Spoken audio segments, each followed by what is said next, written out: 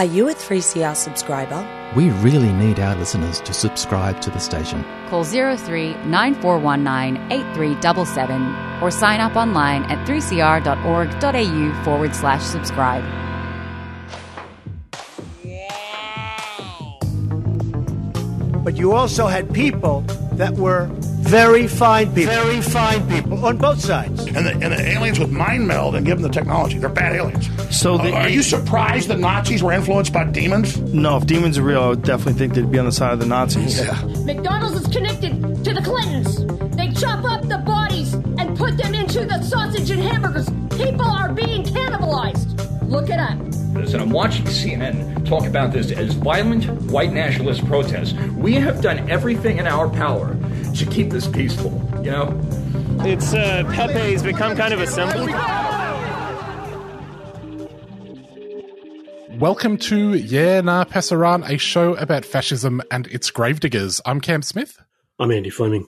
And this week we are joined by Kirsten Dick, who is the author of Reichsrock, the international web of white power and neo-Nazi hate music. Thanks for joining us, Kirsten. Thanks for having me. I guess just to begin with, could you tell us a little bit about how you came to study white power music?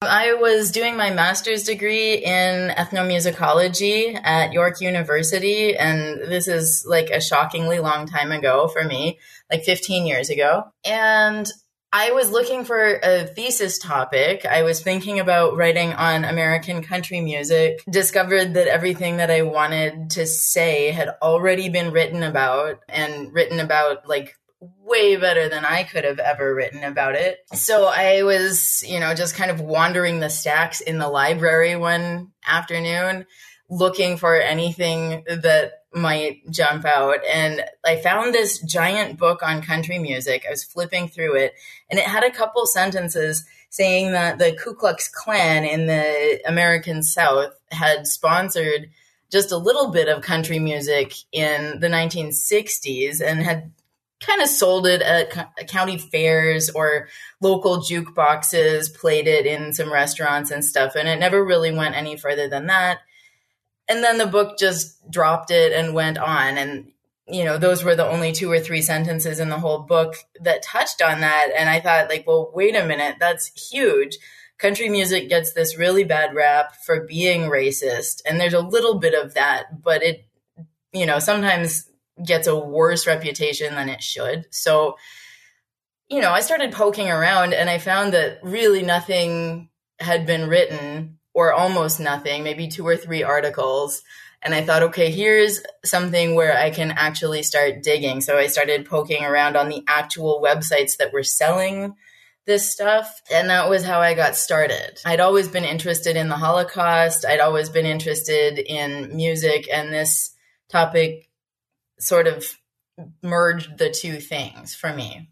Was Johnny Rebel one of those artists you found in the book? Actually, his album was, I believe, the one that was pictured in the little inset picture. And that was one of the very first names that I went searching down in 2007. One of the reasons I ask is because a few years ago there was a gig organised by Blood and Honour in Melbourne where we're recording, and the pub owner treated the boys to some Johnny Rebel music as an intro before they performed. So yes, Johnny's known here as well. Yeah, and I think he and a lot of those other country artists get a lot of attention because they were, for better or for worse, they actually could play their instruments. Like Johnny Rebel was a Nashville session musician, and he knew his way around a guitar. And so did some of the white power bands who played punk and metal and stuff. But then there were some who were pretty beginner as musicians, and it all gets mixed up together in white power. So there is sort of a special reverence for the white power musicians who were actual musicians. I did experience a little bit of psychic damage reading the book, just remembering some of the really bad white power music that I've heard over the years. It just sort of came flooding back to me, just very poorly played music. Yeah, I mean, as an ethnomusicologist, you hesitate to say that something is bad, and it's all about cultural relativism, and you're supposed to reserve judgment and just analyze. But, you know, when you see the fans of the genre actually complaining about the bad quality, the bad sound quality, the bad musicianship, it's like, okay, they actually do hear what I'm hearing as well. I'm not going crazy. Kirsten, you begin the book by examining a figure called Ian Stewart Donaldson. Can you explain who he was and why he was so important to white power music? For sure. He's probably the most famous white power musician to date. He was British, and he was playing primarily in the 1980s, kind of got his start on the scene in the very late 1970s. Like, he was around when the Sex Pistols were around. His band actually opened for Susie and the Banshees at one point on one gig, but very quickly began to see the neo-Nazi imagery that some of the punk bands, some of the mainstream artists at the time were playing with, like David Bowie and Susie Sue. Even the Rolling Stones every once in a while, you know, would wear neo-Nazi or Nazi uniforms, like ironically or as some kind of a statement or a provocation. But Ian Stewart Donaldson and some of his friends saw this and thought, you know, we could actually take this sense of provocation, this sense of, you know, trying to stir up political outrage with this Nazi imagery that was popular with the punk movement. And we could actually do this. We could actually make this music political. So that's what he did. He started to ally himself with the actual far right in Britain and very swiftly also the far right in continental Europe, especially in Germany, and later on in the US and Australia and pretty much everywhere that we find it. He was making these links, and he was, in terms of punk music, he and his band Screwdriver were also pretty musically adept. It is much scratchier, much more sort of industrial sounding music, but they were making the same kind and the same quality of music as the punk music that was getting really popular in the 70s and 80s.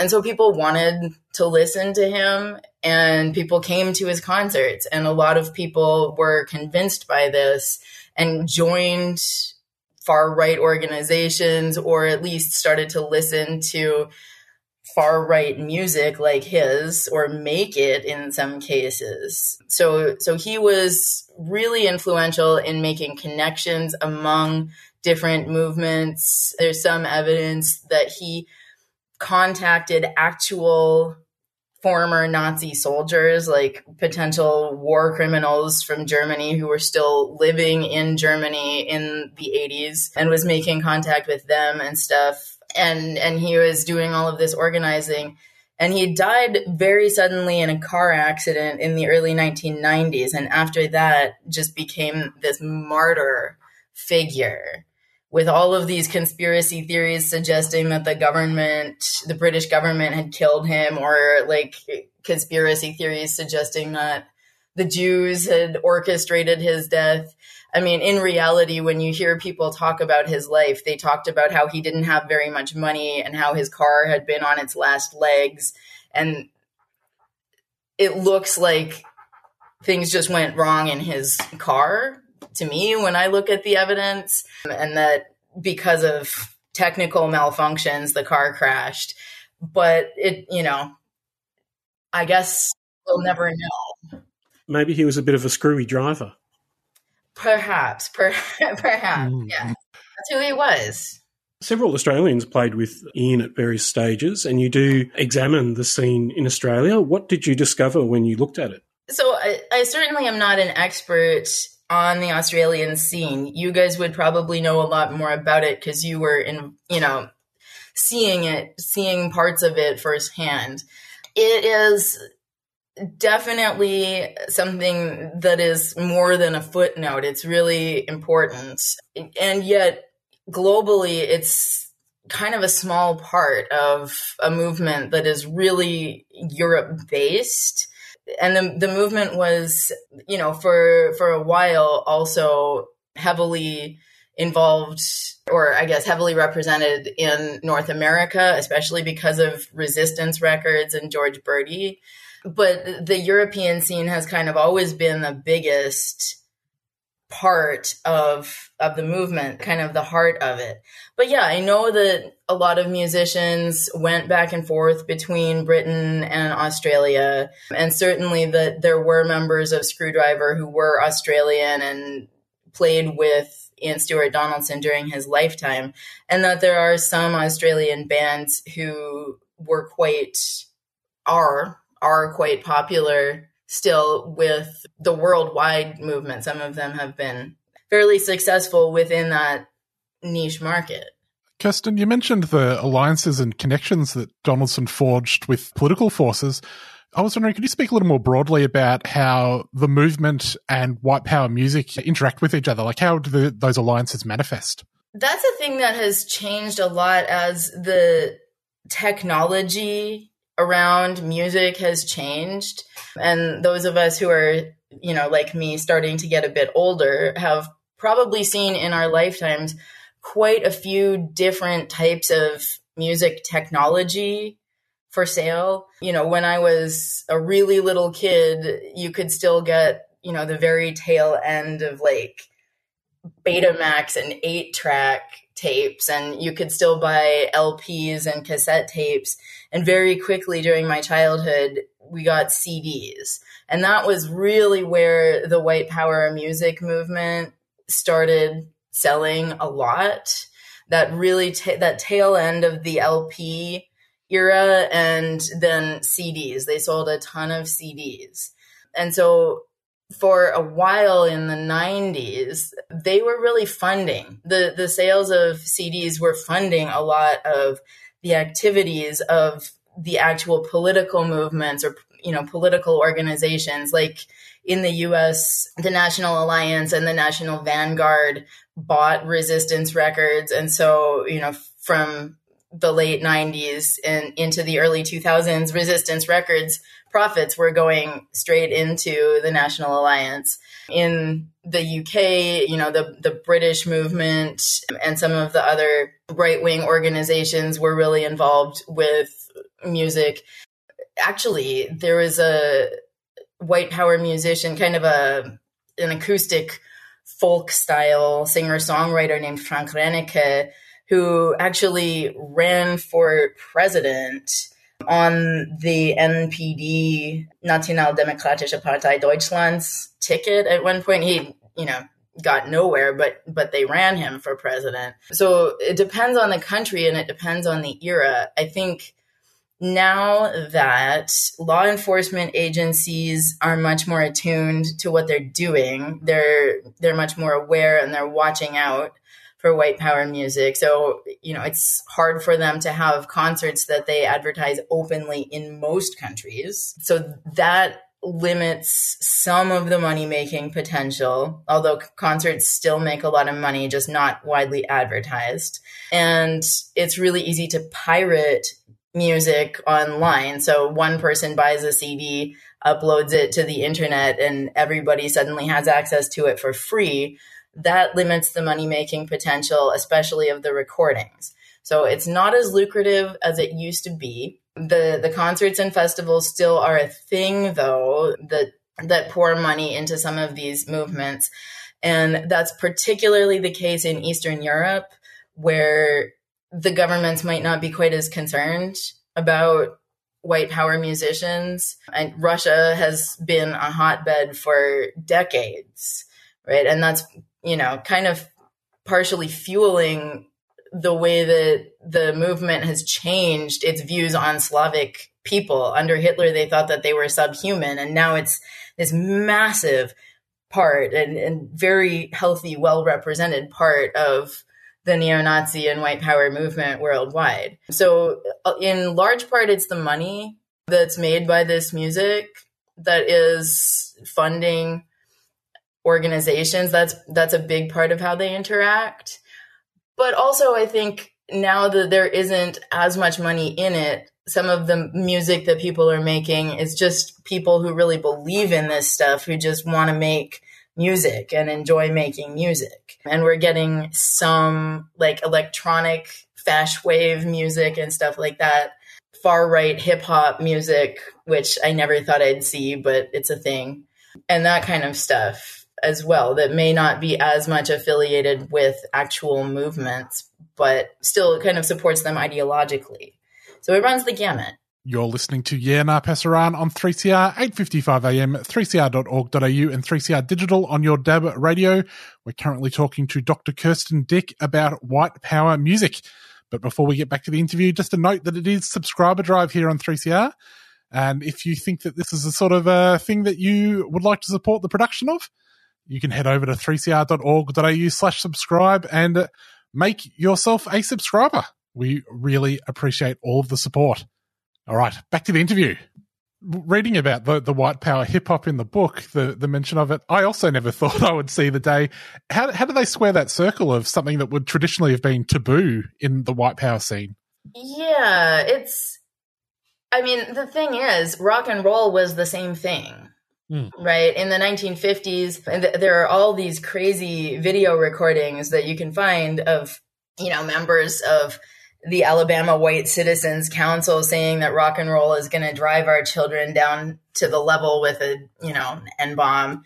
When you got to the era of punk and heavy metal, it was still rock music. It was still heavily African-American influenced, but the markers of African-Americanness a lot of the time had been stripped out of the music. So a lot of the complex polyrhythms that you would see in African music, a lot of the instrumentation that you might have seen in African music was gone, right? So even though the reality was that it was heavily African-American based, that's not what it meant to people anymore. And I think it's not an accident that most of the white power hip hop that we're seeing now is coming out of Germany and Eastern Europe, Russia, especially Russia and Germany. And those are places where hip hop didn't develop, right? Hip hop developed in like New York and Los Angeles in this context of America's racial powder keg. Not to say that Germany and Russia don't have their own racial powder kegs, but the significance of hip hop music to Americans is that it kind of reflects something about our racial struggles. Whereas in those other cultures, that recedes into the background a little bit. It's not that they don't know about that history. It's not that they don't know it's an African-American style of music, but it's that doesn't matter as much anymore. Kirsten, in relation to the waning fortunes of the white power movement, or perhaps being in an ebb at the moment, there has been government scrutiny and police prosecution. And it was a couple of years ago in Victoria that a gig was announced by one of these groups, and there was frustration expressed on the part of authorities and the public that they couldn't act in order to prevent this gig from going ahead. And subsequently, there's been a bill passed in the state government outlawing the public display of swastikas, and that's something that other state governments in Australia are considering with a view, it seems, to stopping neo-Nazi gigs from going ahead. I was wondering if you could comment on how governments have responded to the white power music in Europe, and what effect do you think the various laws that prohibit the display of the public display of the swastika, what effect, if any, that's had on the movement's fortunes? That's a really good question. Of course, different European countries have reacted in really different ways.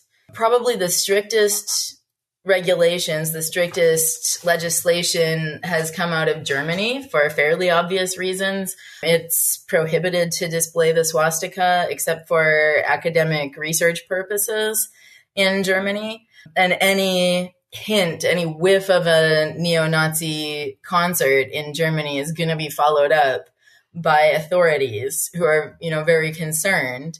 And yet Germany is still probably the biggest white power music scene in the world. It's still the former home of the Third Reich, and there certainly is a population of Germans who are very proud of that, even though that's not what they might tell you when you put a news camera in their face, because it's illegal for them to say that. But in Germany, it's had the effect of driving the music underground. So it's kind of sold out of people's car trunks. The parties happen in people's basements. Some of the time, they are able to also arrange larger concerts. And there are, rumors of concerts, with 4-figure crowds and stuff like that.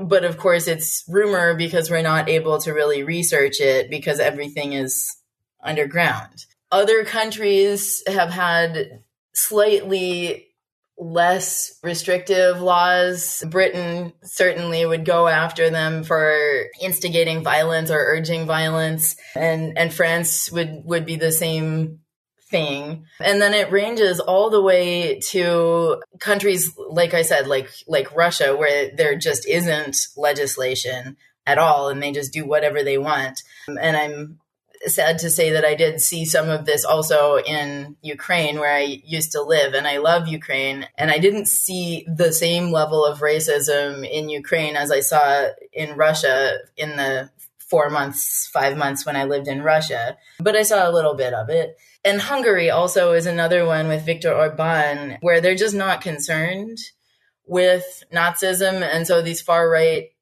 political movements are sort of allied with the regime of Viktor Orban in Hungary. And so in most of the European Union, I would say there's at least some sort of prohibition, but some of them are a lot more extreme than others. And then, of course, you get to the US, where there's very little prohibition, but then there's cultural stigma, and we get this culture war, and music that we thought would be totally taboo and never really out in the mainstream suddenly is a little bit more acceptable in the mainstream in some parts of the country than most of us would have imagined 10 years ago because of our favorite orange politician. I would have thought the Russians would be keen to denazify their punk scene. That's a whole other kettle of fish. If you want to get me started on the war in Russia and Ukraine, that has consumed my life in the last year. Like I said, because I lived there, because I know a lot of people there, and it's very personal to me. But when Putin talks about denazification, he is not talking about Nazis. He is talking about getting rid of Ukrainian nationalism. That's what he's referring to. He's equating Ukrainian nationalists with fascists, because in the Russian narrative, Russia was victorious over the Nazis in World War II, and basically anybody who is opposed to Russia in that narrative becomes a fascist. So in that way, the United States becomes a fascist state.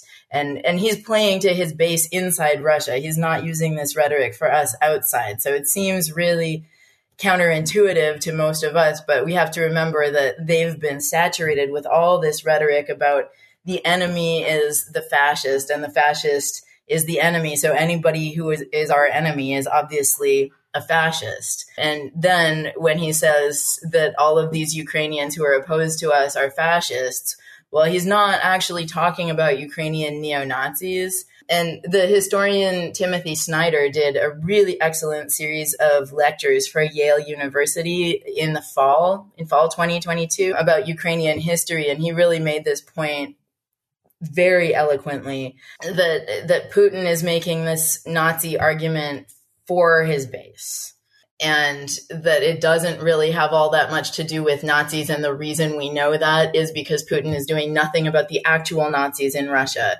and he's doing nothing about the actual Nazis in Ukraine. He doesn't care about that. Absolutely. Kirsten, I was wondering, could you speak a little bit about the connections between the white power music scene and real world violence? There's a lot. There's a lot, especially considering actually how small this music scene has been. We're talking, as far as I know, like 1,000, 2,000, 3,000 bands or something like that. Not huge. And that's over the course of 30 or 40 years. And there have been tons of low-level violent events that have been, beatings, non-fatal stabbings, that kind of thing, street violence, and of course, like fights at punk concerts, fights at heavy metal concerts, fights outside of political protests and stuff. And, that stuff is almost below the radar of most of the trackers unless there's some kind of news story about it. But there have also been really high-level violent events, mass murders and things like that. There was a musician named Wade Michael Page. He's American. He's from Milwaukee, and he'd been involved in a few white power bands that had gotten a fair amount of attention and had been, a Hammerskin Nation organizer and stuff. And he massacred, I think, 9 people at a Sikh temple. There was Anders Behring Breivik in Norway who killed a bunch of kids basically at a left-wing summer camp on an island outside of Oslo, as well as bombing a government building in Oslo as a distraction. I think he killed 77 people, something like that. Just a whole string of murders. And sometimes it's even murders within the white power movement. So there were some Norwegian black metal musicians who murdered each other in the early 90s. One of them burned down a 12th century stave church, the Norwegian, obviously protected landmark. It's 800 years old. And he thought in the name of getting rid of Judeo-Christianity, he would just torch the whole thing. And then he put a photo of the burned building on the cover of one of his records and gave the record the title Aske, meaning ashes in Norwegian. So yeah, there's a lot for a movement that has had relatively few, I won't say few, but relatively few people in it. There's been a pretty high body count. One of the cases you mentioned in the book are the National Socialist underground murders that occurred.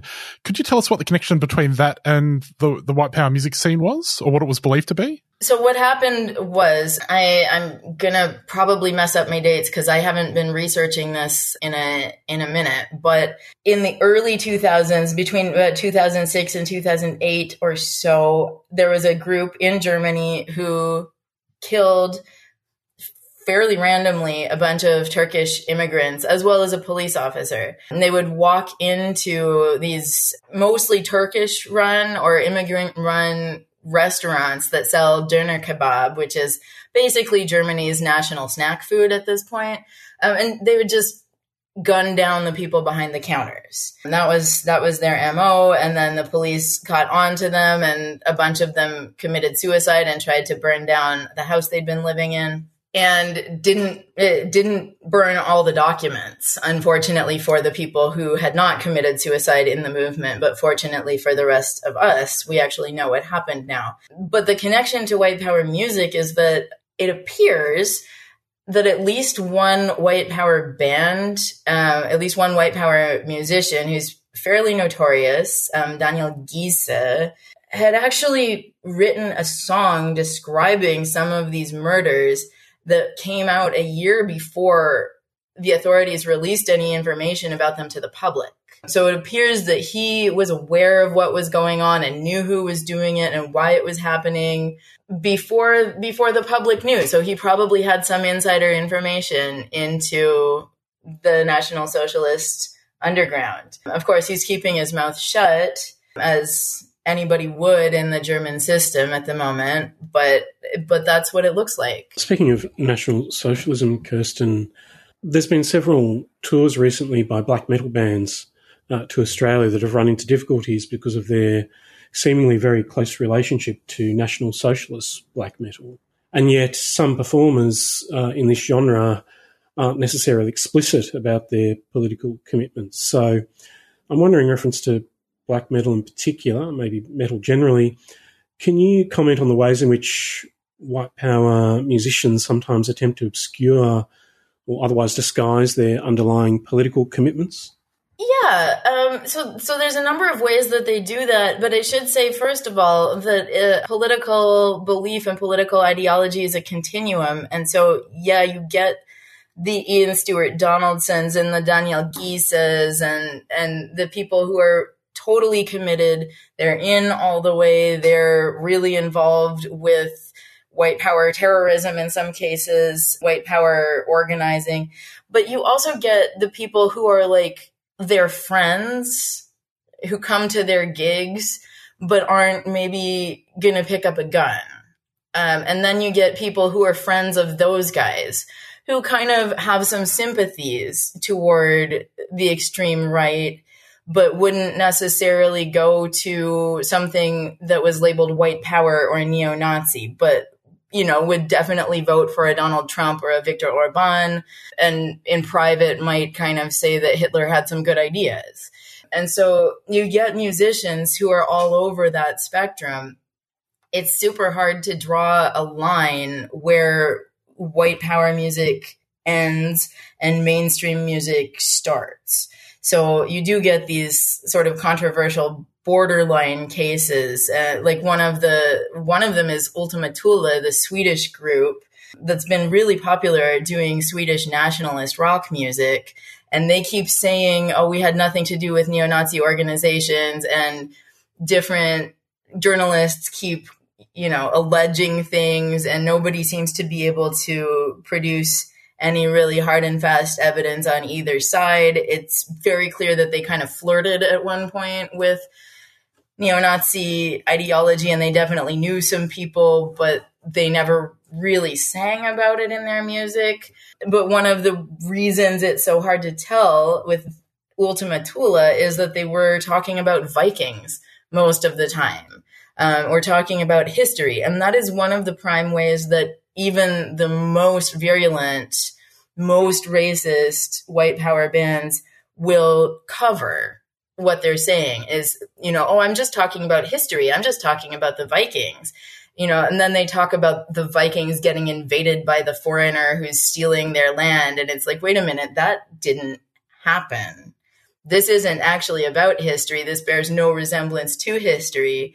But all they have to say is, oh, sorry, we got it wrong. You know, it's just a song. It's just my artistic license. So one of the ways they do it is by setting their songs in the past, this kind of imagined past that didn't really exist.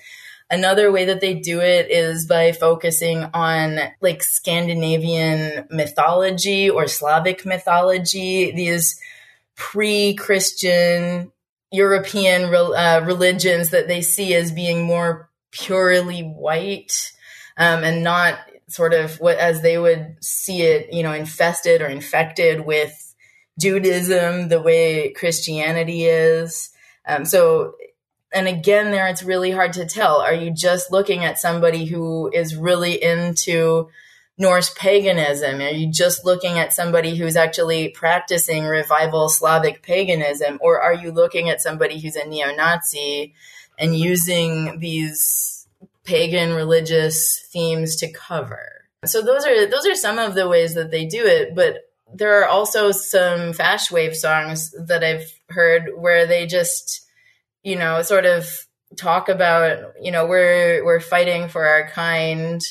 And that's as far as it ever gets into, you know, they never name the enemy. They never drop any swear words.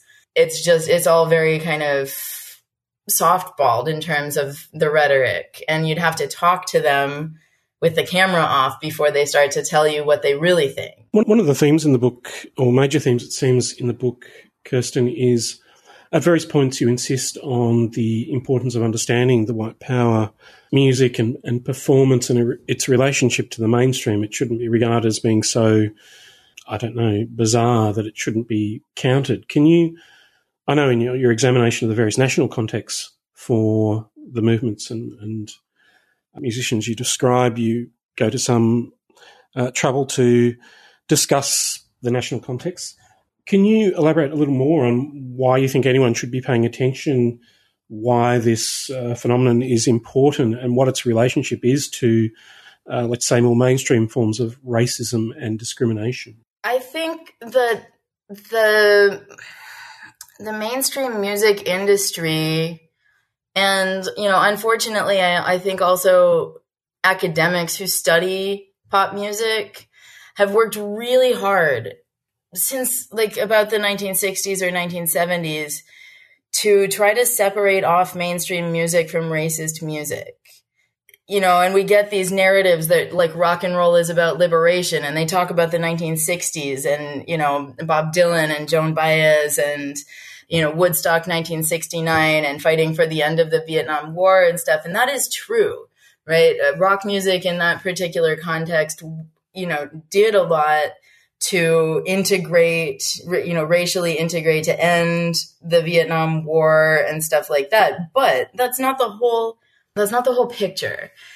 There's always been the flip side of that. There's always been a more reactionary side to this music. There's always been overlap. And one of the things, like, for example, I mentioned Ian Stewart Donaldson opening up for Susie and the Banshees. Susie and the Banshees wearing a Nazi swastika armband, but not being seen as really Nazi. It's a question in my mind, why? Like, why would that be seen as just a provocation? Why would that be seen as not being real just because they didn't sing about it in the lyrics? You know, when obviously they were in the same context and they knew people who did see themselves as real Nazis, and they didn't seem to protest it too much. So that's one way. And like I said, like even the Rolling Stones, David Bowie, some of the others in that scene would occasionally flirt with Nazi imagery. Eric Clapton at one point was caught on camera saying that we needed to keep Britain white. And Henry Rollins gave an interview to VH1. They were doing a documentary about white power music, and he was saying that he still had his Screwdriver records from back when, you know, before Ian Stewart Donaldson really joined the white power movement, that he still had his, you know, original 1970s Screwdriver records, that he couldn't force himself to throw them out because he remembered what they used to be before they got bad, you know, in his reckoning. And I was just thinking, you know, like Henry Rollins came up listening to Screwdriver, Henry Rollins of Black Flag, who's this, you know, anti-racist activist, but he still can't throw away his Screwdriver records. There's just so much more overlap there than a lot of music textbooks, a lot of music magazines would like us to admit. I actually published a separate article about this. It was just in an edited collection, and I doubt there were very many copies published of it, but specifically about this phenomenon, because it is really imperative to me, if you want to understand this music, that you have to understand that you can't cordon it off from the rest of pop music. You've made reference to how Slavs fit within a white supremacist ideology, their racial status, the conflict or the war between Ukraine and Russia has evidenced on both sides there have been, you know, fascists and Nazis fighting and so on and so forth. There's all sorts of, I guess, and on the other hand, I should add, the book emphasises the transnational nature of this movement. That would seem to create certain kinds of national and racial tensions between the various groups and their interpretations of white supremacist ideology. I guess a final question would be, what do you think are the strengths and weaknesses of this transnational movement, and what kinds of transnational efforts, I suppose, to combat it do you think it recommends? That's a couple of questions. Strengths and weaknesses, like, obviously, I think one of the strengths of this ideology is that you can't disprove it. Yeah. So you can't falsify conspiracy theories. That's the thing. Like, nobody will ever be able to watch all the Jews on the planet all the time to really prove that there's no Jewish world conspiracy. And so it forms this really convenient foil for anything that's going wrong in your life. And if you're one of those people who really needs to have a simple answer for why you're having problems, you know, why are the police after me? Why don't I have a job? Why don't I have a girlfriend? Why didn't I pass my college classes? All of the things that are going wrong in your life can be traced back to this overarching conspiracy theory. And of course, if you look at the way the world really works, it doesn't really work that way. But this narrative has such power to explain things for people who just want an explanation and for people who just want to feel like they fit in because of some innate thing about their biology. Like, you don't have to do anything. You just have to be white and you're part of it. And you feel like you're in it and you're some kind of elite because you understand the real insider knowledge that the other people just don't get. So it gives people, without having to actually do the work of actually doing the research, becoming an expert in something, without having to actually go and get the super expensive university degrees. It lets people feel like they're experts and lets people feel like this elite insider knowledge that they have is something privileged. And so it makes people feel good, basically. Unfortunately, the drawback is, I hope, clear, that it kills people. The rhetoric kills people. And it's killed millions of people and seems to be poised to continue killing people. And a lot of people are not super fond of seeing their friends and loved ones killed. And it's going to be divisive and controversial and upsetting because it kills people and it hurts people. So, yeah, I could go way deeper than that, but it really comes down to that. It makes some people feel good at the expense of other people, and that's the strength, and it's also the weakness. In terms of how to combat it, I don't think that the strategy of trying to censor it away will work, but I also don't think that the strategy of not addressing it at all will work. So that sort of European Union model doesn't seem to be working. The German model just drives it underground, but the American model kind of just lets it flourish and doesn't do anything. And I think what's really required, one, is education, obviously, letting people know what the real causes of their suffering or their problems actually are. But then two, we have to care about people who are legitimately suffering. And I think one of the things that has gotten overlooked in the last 30 or 40 years is how a political order, a socio-political structure that has made a lot of people's lives better. It's given us a lot of technology, smartphones, the ability to do a lot of things we couldn't do before. But it's also meant that a lot of people have lost their jobs. A lot of regions have become, economic wastelands in countries across the West. And we haven't necessarily paid enough attention to that kind of suffering. And we have to care about it and help people solve their problems before they'll stop looking for easy explanations for why those problems exist. And I think it is that commitment to ending people's suffering that's the hard part. I mean, it's easy to sit people down in an anti-racist education program. It's a lot harder to give them a job that pays a living wage for the rest of their life. Well, we'll have to leave it there. Dr. Kirsten Dick, thanks so much for joining us. The book is Reichsrock, and thanks for coming on the show. Thank you so much for having me. It's been a pleasure. Well, Andy, before we away, just one more note that a subscriber drive here on 3CR this week.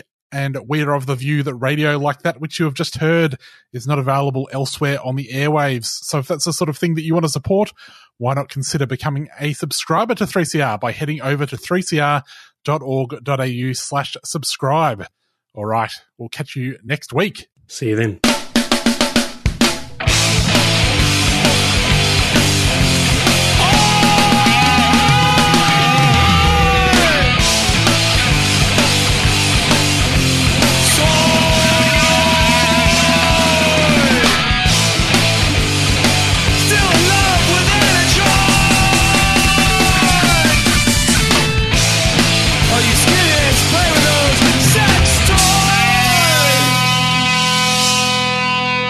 Shouldn't drive.